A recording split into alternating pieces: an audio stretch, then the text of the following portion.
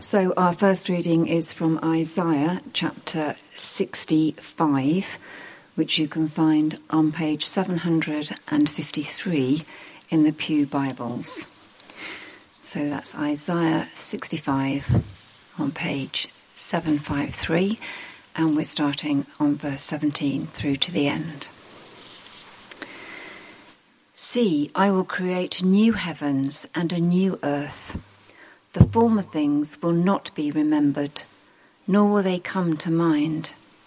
But be glad and rejoice forever in what I will create. For I will create Jerusalem to be a delight and its people a joy. I will rejoice over Jerusalem and take delight in my people. The sound of weeping and of crying will be heard in it no more. Never again will there be in it an infant who lives but a few days, or an old man who does not live out his years. The one who dies at 100 will be thought a mere child. The one who fails to reach 100 will be considered accursed. They will build houses and dwell in them. They will plant vineyards and eat their fruit. No longer will they build houses and others live in them, or plant and others eat. For as the days of a tree, so will be the days of my people. My chosen ones will no longer enjoy the work of their hands. They will not labour in vain, nor will they bear children doomed to misfortune. For they will be a people blessed by the Lord, they and their descendants with them. Before they call, I will answer. While they are still speaking, I will hear. The wolf and the lamb will feed together, and the lion will eat straw like the ox. The dust will be the serpent's food. They will neither harm nor destroy on all my holy mountain, says the Lord. Today's reading is from 2 Peter 3, verse 1 to 7. And it's on page 1223 in the Church Bibles. 2 Peter 3, verse 1 to 7. Dear friends, this is now my second letter to you. I have written both of them as reminders to stimulate you to wholesome thinking. I want you to recall the words spoken in the past by the holy prophets, and the command given by our Lord and Saviour through your apostles. Above all, you must understand that in the last days scoffers will come, scoffing and following their own evil desires. They will say, "Where is this coming he promised?" Ever since our ancestors died, everything goes on as it has since the beginning of creation. But they deliberately forget that long ago, by God's word, the heavens came into being, and the earth was formed out of water and by water. By these waters also, the world of that time was deluged and destroyed. By the same word, the present heavens and earth are reserved for fire, being kept for the day of judgment and destruction of the ungodly.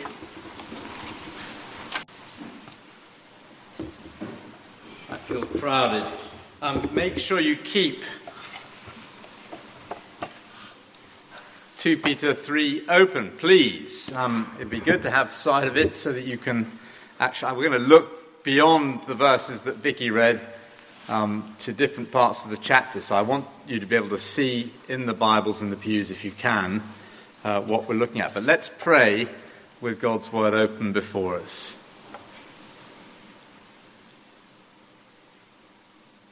We are so thankful, Heavenly Father, that Jesus spoke of himself as the light of the world. And we want to claim his promise that we who follow him will never walk in darkness. And we pray that the light would shine as we turn to his word now. We ask it, Father, for Jesus' sake. Amen. Well, Nick has already mentioned the title of tonight's sermon. It's this: Remember, remember. I never know whether people know what the church office has put down as a title for the summer, but that's the title for tonight. Remember, remember. I suppose the ditty goes on. Remember, remember, the 5th of November. It was intended, that ditty, to make sure people never forgot about the gunpowder plot of 1605. But I guess if you ask people a couple of weeks back why they were watching fireworks, maybe going to a bonfire, very few of them would have known exactly what had happened in 1605. So maybe the remembering has slightly slipped out of the side door of most people's minds. The Apostle Peter, in this second letter, is majoring on the need for Christians to remember some vitally important things from their collective past. So, actually, if you did a refresher on the whole letter, already he's talked about the transfiguration from the life of Jesus Christ. There have been events from the Old Testament history, some of them headline events like the flood, others much less prominent. So last week, I think we had a mention of Balaam. You could hardly say that he was a significant character in the drama of redemption, but Peter expects his readers to know exactly who he means, almost without any explanation. They're supposed to know their history. Remember, remember. And the call gets repeated in our verses today with a special theme given prominence once again, and you won't be surprised if you've been in the series so far. It's the Word of God that they're called on to remember. So I've got two headings today. I think you can see them on the outline. This is a first for a long time. Headings on the outline in the service sheet. The written Word of God ruling the church, and then secondly, the unwritten Word of God ruling the world. So you'll see there's a subtle difference there. I hope I can clarify that and make it clear. Let's look at the first of those, the written Word of God ruling the church. And I'll reread verses 1 to 3. Please look for the emphasis as I do so on remembering stuff. Okay, verse 1. Dear friends, this is now my second letter to you, so 2 letters, not 1. Hint. I've written both of them as reminders to stimulate you to wholesome thinking. I want you to recall the words spoken in the past by the holy prophets and the command given by our Lord and Saviour through your apostles. Remember, remember. You could even say it's a reminder of something that he has said earlier in the letter, because it was very clear in chapter 1 that the message he wanted people to retain there was, as here, that the twin message of the Old Testament prophets and New Testament apostles. Let me just say in passing, although this is going to slow us up, but I still think it's worth it. If we cast an eye through the whole of chapter 3, we can have no doubt that Peter practices what he preaches, because he bases all his teaching, all the teaching which his readers had, they've already heard from prophets and apostles. So have a look through the chapter. If you're a quick speed reader, you'll find it easy to do. Verse 5 in chapter 3 is a reminder of where? Genesis chapter 1, thank you. Verse 6 is a memory recall of another bit of Genesis, the flood story.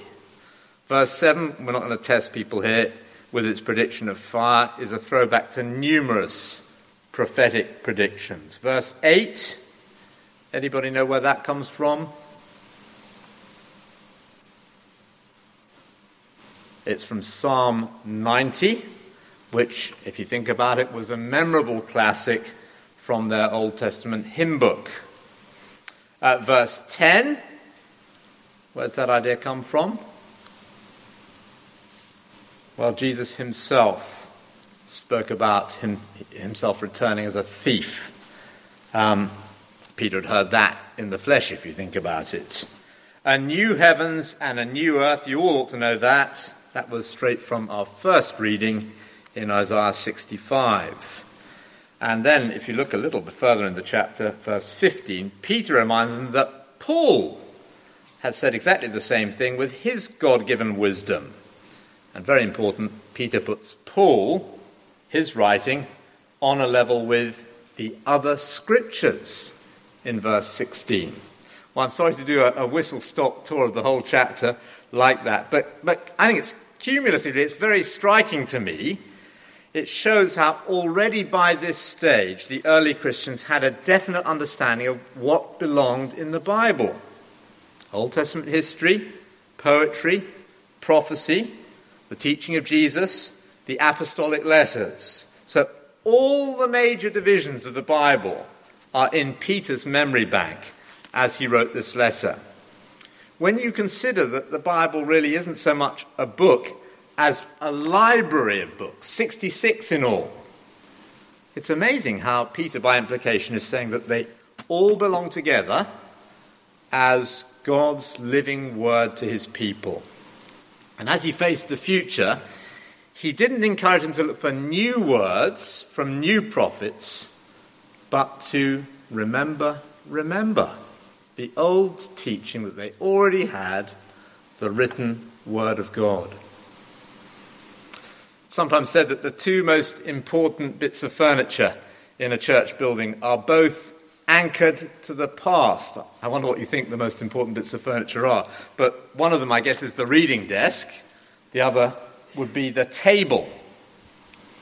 So the table where we take bread and wine, which is anchored to the past because it points us back to Jesus' finished work on the cross 2,000 years ago. And the reading desk, this says, never take this book from the reading desk. That's pointing back to the finished word, the final word spoken by God in the Bible, because he speaks today through what he spoke once for all then. Therefore, if you and I want wholesome thinking, we need to recall the words spoken in the past by prophets and apostles. We need to look back if we're going to be able to look forward to where history is heading and the return of Christ. Just another lay-by. I'm sorry to do little sort of pit stops on the way, but before we move on, it's really important to notice one thing, which I need to stress here. Did you spot how Peter describes the apostolic writing of the New Testament in verse 3? Just have a look at verse 3 again, because he calls it the command given by our Lord and Saviour through your apostles. That's what he's wanting to remind them of. Now notice, it isn't just beneficial for us to recall the message of the apostles. It is, he says, it's a matter of obedience. Their writing has the force of a command for us. And it isn't just a matter of obedience to the apostles either. The apostles' message is actually, he says, a command from our Lord and Saviour. Jesus Christ is speaking through them. And of course, he must be heard and obeyed. I wanted to stress that because it's become very common today to downplay the New Testament writings by the apostles. Peter, and I suppose particularly today, the apostle Paul. Some of his teaching, particularly on gender and sexuality at the moment, is just dismissed as culture-bound. Oh, he was a creature of his time, people say. He was bound to say what he said on certain issues, but from our modern perspective, we actually know better than he ever could. Sometimes people will express their dislike of the apostolic teaching in a slightly different way. They say something like this: I feel sure that Jesus would never have put it that way. He didn't say anything like this, did he? And so frequently people find something they don't understand or like in the letters today, and the cry immediately goes up, no, back to Christ. Take me back to the founder of Christianity. Back to Christ. But of course, what we find when we do that, when we go back to Christ in the gospel accounts, is that Jesus repeatedly says, no, on to the apostles. I've got much more to say. You must listen to them, because I've appointed them as my messengers. So he made exactly that comment, Jesus, the night before he died in the upper room. He promised the Holy Spirit would be given to the apostles so that their message would be 100% his message. The Spirit would guide them into all the truth. And that's why the end product of the New Testament can be described as Peter does here in verse 2, the command given by our Lord and Saviour through your apostles. When you add in the Old Testament message, which Peter has also emphasized in his letter, I think that explains how I got my first heading, the written word of God ruling the church. The Bible, the Old Testament and the New Testament, is authoritative, and it's to be the way God rules and governs the church, even at points where the written word of God clashes with our culture and our thinking today. Let's have an illustration. Tim Keller used to make an analogy for this by referring to an old film called The Stepford Wives. And I don't know if you've seen the film.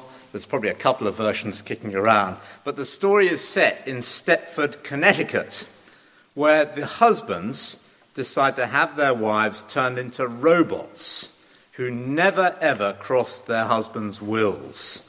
So a Stepford wife, if you can conjure up the image, is able to keep an immaculate house, bake cookies, stay in perfect shape by doing aerobics, and still have time to glide effortlessly around the supermarkets without a single hair out of place. Sounds like an amazing place, Stepford, Connecticut. Now, obviously, a Stepford wife is wonderfully compliant and beautiful. But just stop and think about it for a moment. Nobody could describe marriage to one of them as intimate or personal. If a wife is not able to contradict her husband, they are not going to have an intimate relationship, are they? Responding to each other properly, as human beings should. Tim Keller's point was this: however much we might instinctively dislike the idea of a Stepford wife, we might choose to settle for a Stepford God.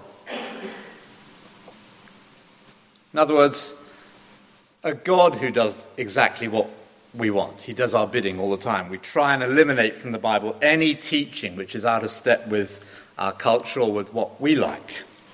And that would leave us, if we did that, in effect, with a Stepford Bible programmed to say exactly what we want and never to cross our will at all. The trouble with that, of course, is it actually leaves us with a Stepford God.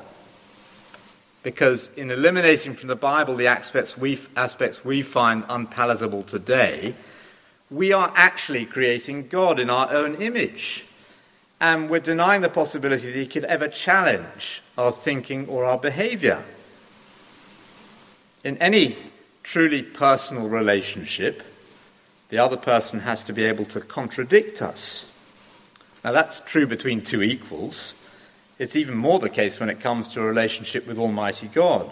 If we aren't willing to trust the Bible enough to rule us, to let it challenge us or correct our thinking, how are we ever going to be able to have a truly intimate personal relationship with God?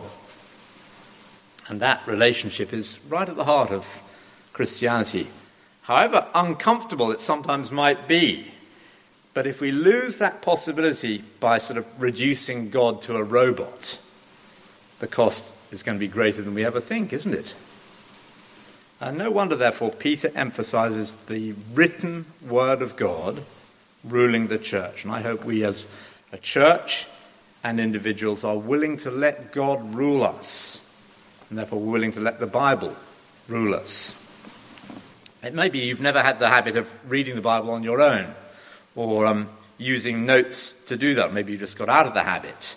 If you want a practical response to today's sermon, then how about getting some notes? You could contact Emily Button, who comes in the morning, for some notes, or I even noticed there's a few of these daily breads. This is a sort of a light bite. It's a snack, but it might get you started if you've never really read the Bible on your own. There's a pile on the table there. You could pick up one of those. Well, let's move on to the second heading, the unwritten word of God ruling the world. Because Peter turns his attention back to the false teachers again in verses 3 and 4. Above all, he says, you must understand that in the last days scoffers will come scoffing and following their own evil desires. They'll say, where's this coming he promised? Ever since our ancestors died, everything goes on, as it has since the beginning of creation. You can just sort of see their lips curling into a sneer as they say, where is this second coming you keep telling us about? You must think we're soft in the head to believe that. Nah. For as long as we can remember, the world just carries on the same. Tick-tock, tick-tock. Nothing changes. Judgment? Don't be silly. Well, there may not be so much mocking and scoffing today, but I wonder if that's just because we don't mention judgment very much.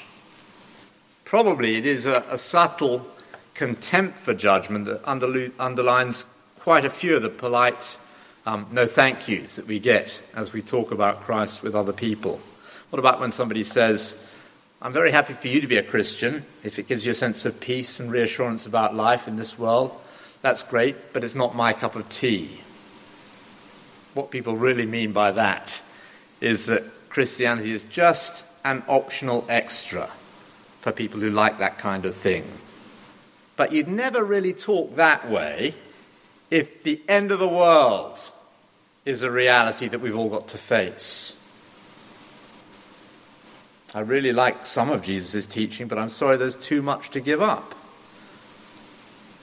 Well, again, that's to forget about that fixed ending. It's forgetting about the future, to fail to see that the cost to being a Christian in this life is nothing compared to the cost of not being a Christian in the life to come. So the scoffer's outlook is alive and well. I don't know if it's going to be possible to show this. Simon, have you got a cartoon for me? Nor whether you can see it. This is a Gary Larson cartoon where you can just about see a crew in a boat heading down the river, and the caption at the bottom says, then the second group comes in, row, row, row your boat, with disaster just round the corner out of sight. That's the scoffer's outlook in a way, isn't it? Blissfully unaware of danger and carrying on as if it's not coming.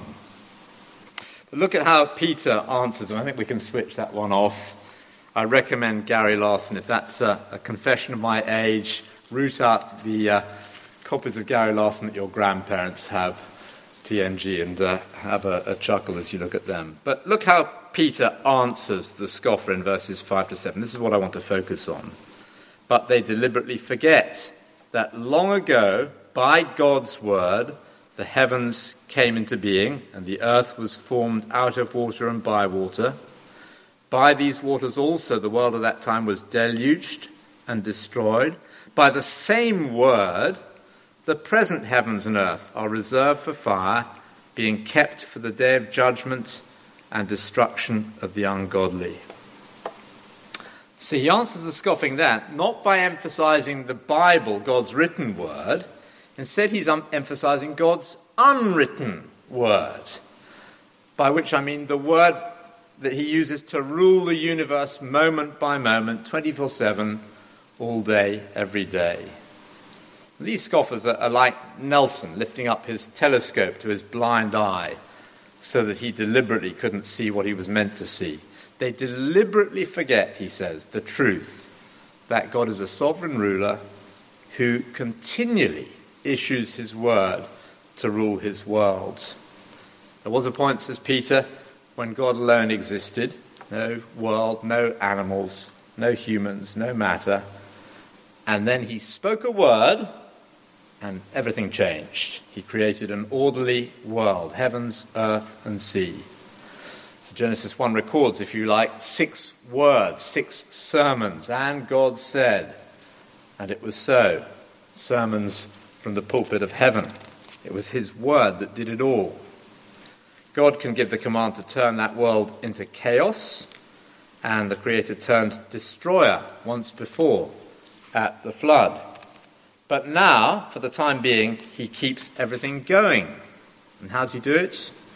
Well, the word that created the world actually sustains it moment by moment as God commands the entire course of its existence, until he gives another word to end the world finally, the unwritten word of God, ruling the whole course of the world's history.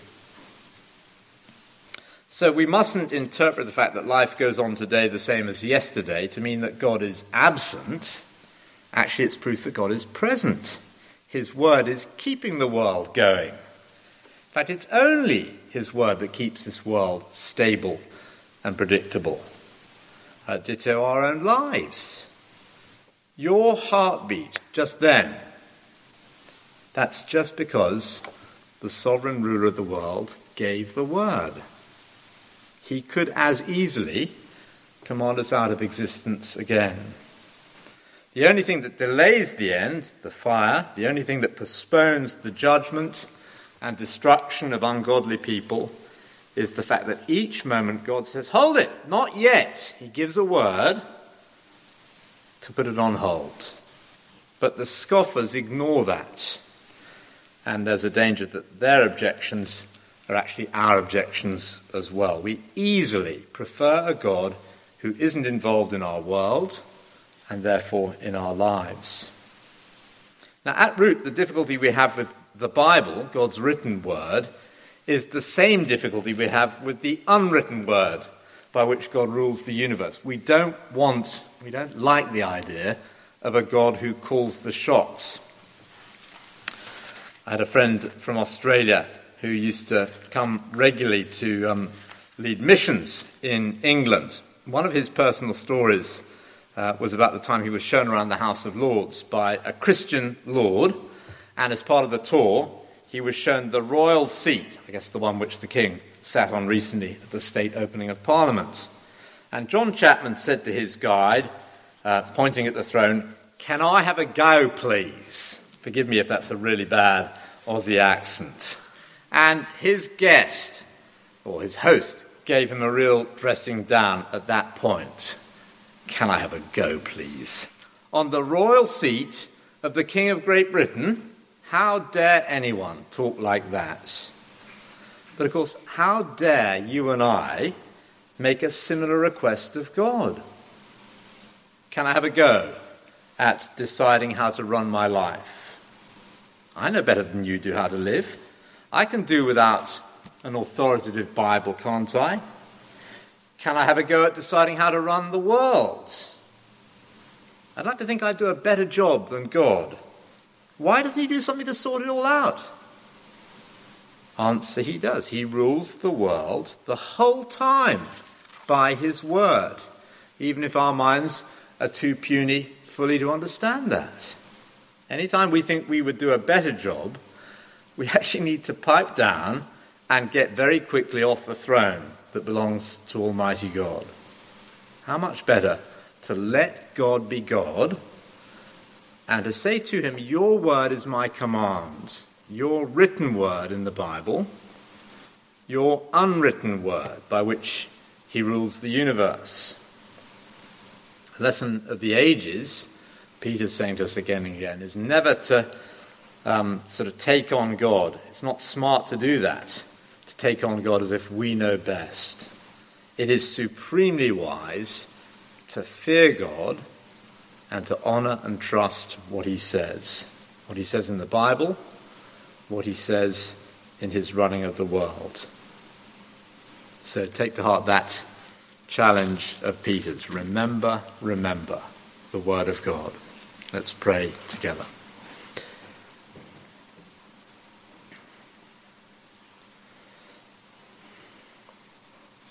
Lord, forgive us for our reluctance to let you be boss in our lives. We don't want to point a finger at other people in different places as if they are disobedient to your word and we aren't. We have that tendency ourselves. We pray you would reform us by your word. Help us to study it, to take it to heart, and to take you to heart, therefore, as our rightful ruler. And we pray you would reform us, reform your church, reform your world by your mighty word, we pray.